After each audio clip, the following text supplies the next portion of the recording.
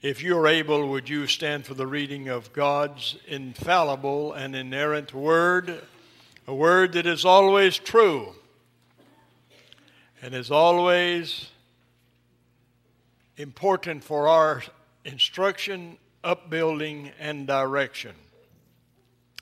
From the Gospel of Matthew, from the 5th chapter, a portion of that great Sermon on the Mount, these words: "You are the light of the world. A city that is set on a hill cannot be hidden. Nor do they light a lamp and put it under a basket, but on a lampstand, and it gives light to all who are in the house. Let your light so shine before men, that they may see your good works and glorify your Father in heaven." Oh Lord, touch us in a powerful way in the depths of our hearts with this, your holy word. Amen.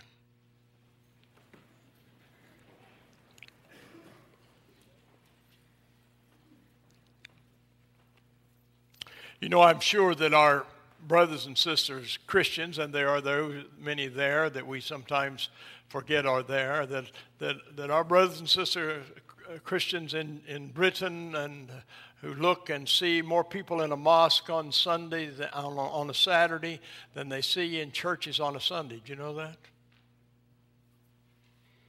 Now, England is by no means a predominantly Muslim country. Historically,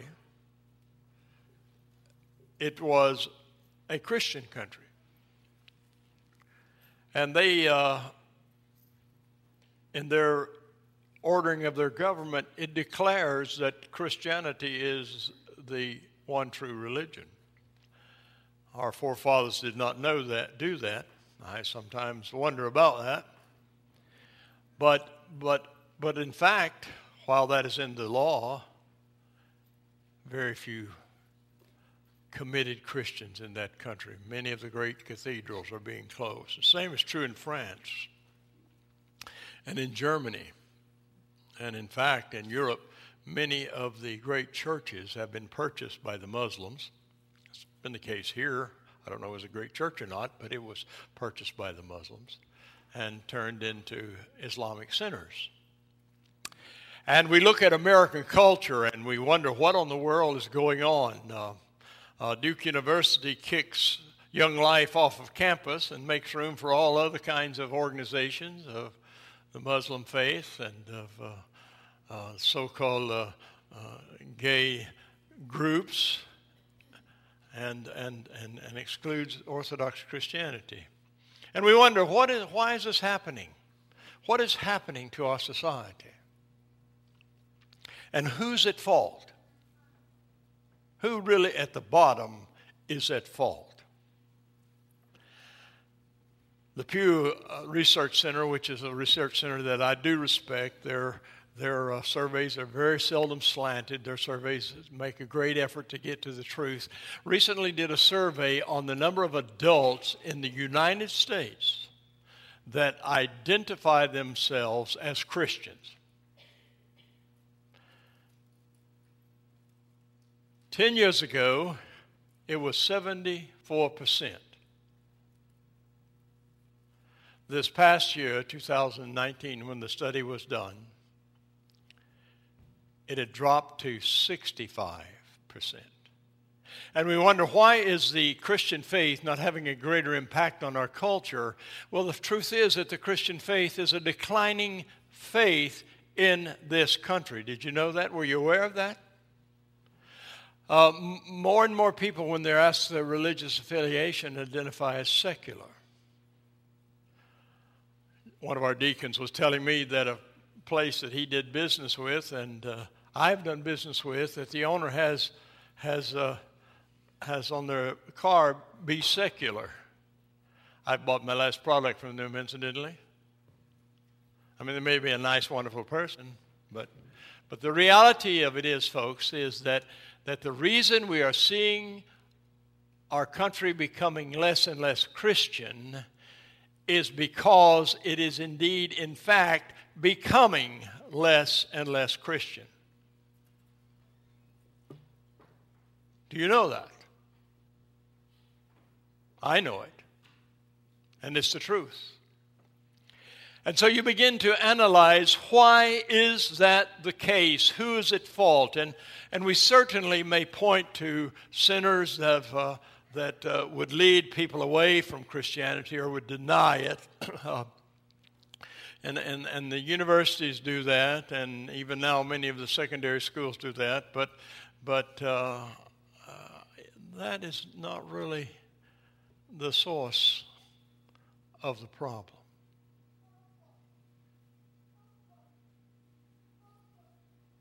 I think that is a symptom of the problem. I've told someone this past week, that I pastor the greatest church in America. Not the biggest. Incidentally, large churches do not equal success. Numbers alone do not equal success in a church. Don't ever fall into that trap. But this is a wonderful church, and it's got so much going for it. It's the loving, redemptive community. We've all experienced that. Not just when we're good, but when we're bad. It's a wonderful place where the people, not only the preacher, but the people faithfully teach God's Word. And incidentally, Pierre, thank you for preaching for me last Sunday. And you may not know it, but you blessed many people. And thank all of you that fill in for me. You faithfully teach God's Word. And that is not something we take for granted today in the world. And we have a mission program that is reaching out, and I pray it's going to grow because that's part of God's plan. We have wonderful youth ministries and teachings, and I mean just everywhere, Denisha, everywhere you can point to all of the great things that are happening. But there is one thing gravely, and I say that word gravely, with seriousness, that is lacking at Lakeview. And it is a mark that shows in one aspect that we are not being faithful. I told one of the deacons today we might not like hearing what we're going to hear today. But we are going to hear it. The reason that the Christian faith is in retreat in America is because not of the secular forces, but because of the unfaithfulness of the Church of Jesus Christ. Now, I'm not just talking about Lakeview. I'm talking about most churches. The unfaithfulness of the people of God to take up the calling of God, the primary calling of God, and that is to make disciples of lost people. And I can be blunt this morning, and I may cut you to the heart, but I hope I do. I dare say that there are many people sitting here this day who this past week have sought to share the gospel and to lead a person to Jesus Christ at all. Now, you know if that's true in your heart or not, don't you? Oh, we've lived a holy life and people have seen our good works and glorified God maybe. But to be the light of the world that touches and changes lives is not the focus of most churches and most people in the churches. Paul asks dramatically in Romans about the lost world. He said, how shall they hear without a preacher? And it's not just me that is vocation to minister, but all of us are to be witnesses of the gospel. If you go to that closing portion of the Gospel of Matthew where Jesus is telling the disciples what to do, he says, go into all the world and make disciples. Yes, we must absolutely go to China. Yes, we must absolutely go to Africa. Yes, we must absolutely go to the Dominican Republic.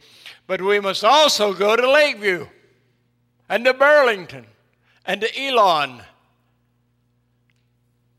You have people you love. I've got a brother. You all know that story. He was the most moral and virtuous of all, and yet has never confessed Christ as his Savior. He's got cancer. His son said, what Daddy's got, though, is worse than cancer. You know that? All of us have loved ones that if they died tonight would not be in heaven. Isn't that true? How long has it been since you've encouraged them to Jesus? Some people say, well, I love the Lord. I never see him at church, any church. Now, if you love the Lord, you're going to be in church. I'm sorry. Do you have to go to church to be saved? No. But if you're saved, you'll go to church. There's an effect. Because you love Christ, and Christ loves the church and gave himself for it. And you know that's where God's real ministry will take place and from where it will emanate into the world. That's why you go. I'm going to be preaching the next several Sundays upon evangelism. We're going to touch how we do it personally. We're going to touch how we do it as a Sunday school class. We're going to touch how we do it as a congregation. We're going to clearly see God's call over Lakeview.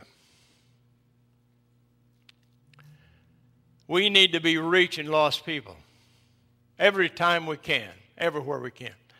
I went to the post office this week down in McLean. I had received a letter from an old uncle.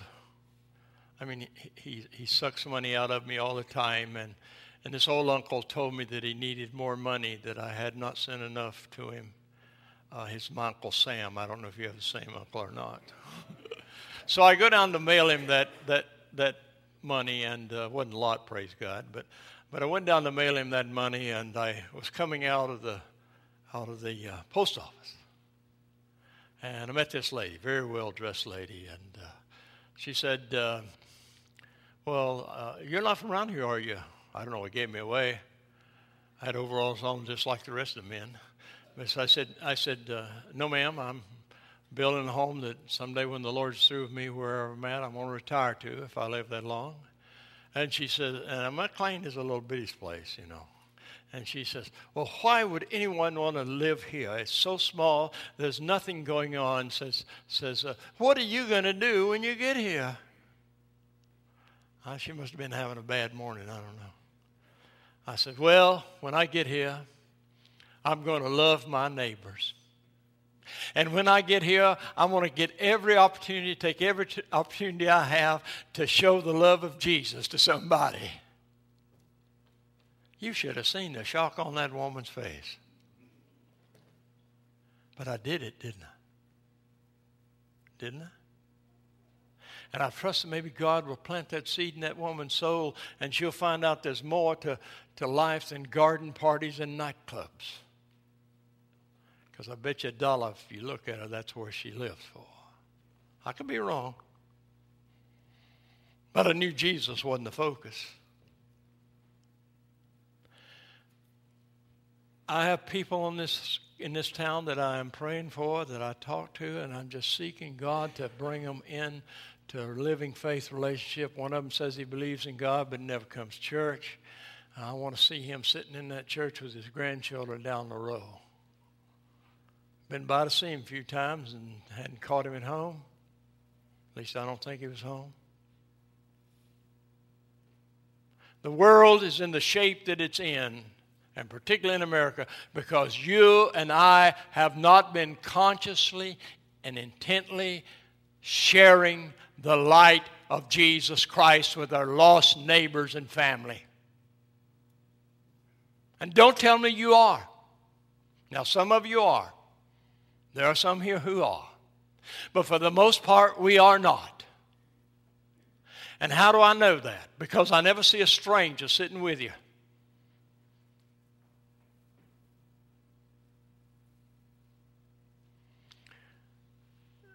Jesus saved you to reproduce. Did you know that? He saved you to be the light that will come into other people's lives and bring them to the knowledge of salvation. And any day that you let that pass by without seeking and praying for the opportunity to do that, you're out of his will. Mike, could we put up the quote I had, please? Everybody knows how much I love Dr. Spurgeon. Can't wait to get to heaven and see him. Probably talked to him for about 1,000 years. But he said this in one of his sermons at the great church in London. Says that every Christian is either a missionary, and by that he means a person who's doing what a missionary does, carrying the gospel to lost people. Every person is either a missionary or an imposter. Now, what's an imposter? An imposter is something that appears to be something that it is not. And I don't fault you people, and I don't fault a lot of churches, because a lot of churches have never been told that. But the Lord's going to take me home one of these days. I hope it's tonight. But he's going to take me home. But as long as I have breath, I'm going to tell God's people God's truth. Now, I'm not a great person. I'm a wicked sinner just like you. But I've heard the gospel and I believe it. Do you? And I want to tell you this. Only pretend Christians are uninvolved in seeking the lost.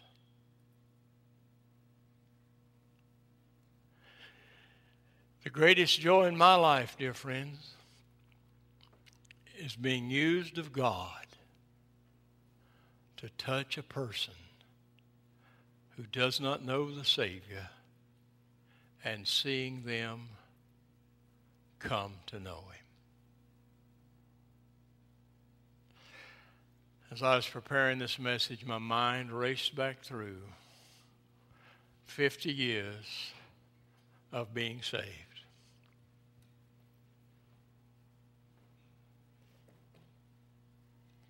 And my mind went to faces I could see. Some who are now with the Lord. My mind went to the face of my dear friend Steve Vargo. He was a kind of ugly guy, but how lost he was, and becoming his friend, and even when he insulted me, seeing the grace of God take hold of him, apart from anything I had done, but through God's sovereign power, and seeing him come to Christ. That'll last. You know, the first part of this new building was put up when I was here the first time. Back when I was young, good looking, had lots of hair. And I've been a part of, we built a marvelous new building in Parkman, Ohio. It's a Cadillac church in a way in terms of buildings. And I've done that several places, you know. But you know what? Someday, even with this building here, who we all love, someday there won't be one stone left standing on another. That's the way it is with time. Did you know that? Oh, it may last 500 years, but sooner or later. But let me tell you something. Those people that have come to a living faith relationship with Jesus Christ because I had a concern for them spiritually and for their salvation, they will last forever.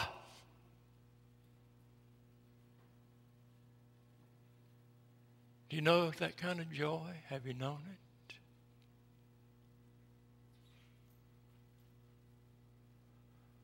There's a person here who took me by the hand many years ago when I came back for a visit and said to me, he said, because of you and your wife, I found out what real faith was about. Oh, that's glory, my friends. That's joy, because you know that you, at least at a few places, have accomplished what Christ intended for you. Now, we may go a bit longer today. Nothing outside these walls are more important than what happens within these walls, you know. Because you got something more important to do in hearing God's truth. Get up and go do it now. Don't wait on me. Dearest friends, my prayer for you, for all of us, is that we will take the light of Jesus Christ given to us, that has saved us, that has given us our lasting joy, has given us our only hope, and we will share that light with those people that are walking in darkness, who are, unless something happens in their life, are going to spend eternity in hell.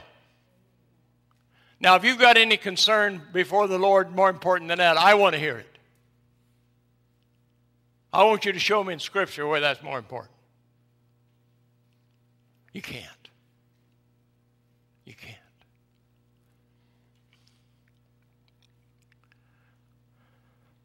Saw a beautiful testimony about a member of this church on Facebook this week. It wasn't their testimony. Somebody had written them and thanked them for bringing them to church. That took effort. Because they're not going to hear the gospel on CBS. There are some churches, so-called, in this town where you're not going to hear the gospel. But whether it's me or Pierre or Ronnie Page or whomever, you will hear the gospel at Lakeview. And that's the only thing that brings life.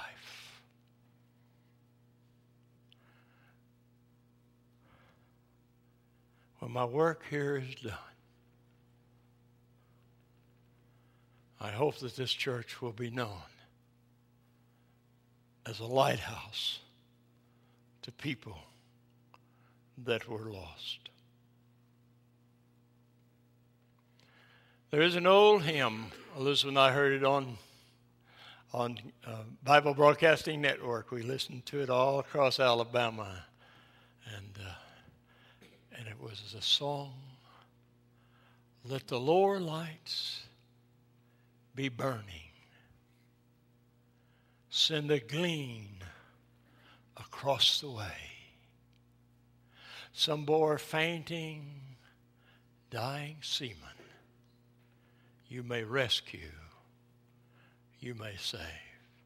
That song was written about something that happened in Cleveland, Ohio, and I lived near Cleveland for a long while. And you know, Lake Erie, any merchant marine will tell you, is one of the most dangerous bodies of water in the world. It's short and narrow, not very deep. It gets tremendous waves on it, very dangerous. And back in the days when they had the paddle wheel ships that covered that, there was a great storm came up. This is a true story. Came up one night, and it was cold and snowy and icy, and they have a great lighthouse there as you come into the harbor at Cleveland. And they have these rock jetties because there's no real harbor there, and they've made it. It goes out, and there's an opening for ships to come in, and along that jettyway, that stoneway, there were these lights that would light it up just a little bit above water level, and they were watched after by a man whose job was to keep the lights lit. Well, this one particular snowy night, it was just too rough. Too much trouble, maybe too embarrassing to get up and go. He didn't go out and light those lights, all of them. And they went out. And there was a ship coming in, and it was trying to find the gateway to the harbor. It could see the magnificent lighthouse, but it just couldn't make out the opening, and the things were getting worse. And the ship's captain says, well, I must get off this lake. I believe it is there. And he drove in and hit the jetty, and most on there were drowned. And a Christian reading about that wrote that, but it's not about a ship sinking. It's not about lives being physically lost. It is about people being eternally lost. And he says to the church, and it really is a reflection to today's very text, to the church who are the lights in the world. We're not the lighthouse. Christ is the lighthouse. We're the lights that guide to him and to his safety. He said, let the lower lights be burning. We're those lights. Are you shining? Are you shining? Are you doing your work? Are you not?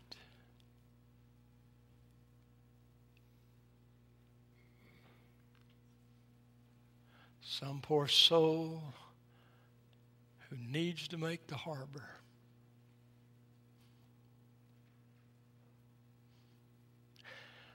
I kept preaching on a theme one time at my last church, and finally somebody said to one of the deacons, says, when the preacher going to quit preaching on that topic? And the deacon says, well, when you start doing it.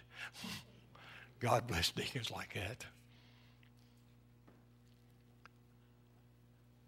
This is, as I see it as pastor, and I think I know the church will, the one thing needful in all of us. How will it be when you become before the Lord and He will say, what did you bring with you? There's only one thing you bring with you, you know that? I'll bring Steve Vargo with me.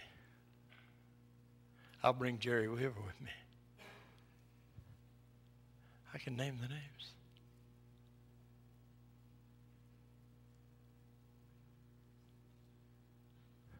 Today's Communion Sunday. You know what part of communion is about? It's about repentance, isn't it? It's about confessing to God our failures. I think every one of us in here today can confess the failure that we have not been lifting our light on a candlestick. We have not been engaging people that need the Lord. We've not been inviting them to come with us. We've not been loving them in Christ. And so when you confess your sins, confession always involves repentance, doesn't it? Now, the world doesn't understand what repentance is. They think it means saying you're sorry. No. It certainly means that. It means, Lord, I'm sorry for the things I've done wrong, but it doesn't mean I want to walk away and not live, seek to your Holy Spirit power to live differently. It doesn't mean that. True repentance means turning away. Or in this case, turning to. Sins of commission, we turn away from. Sins of omission, that is things we ought to have done and ought not done, we turn to in repentance. Did you ever thought about it that way?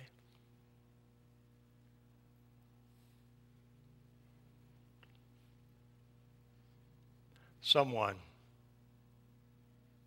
needs you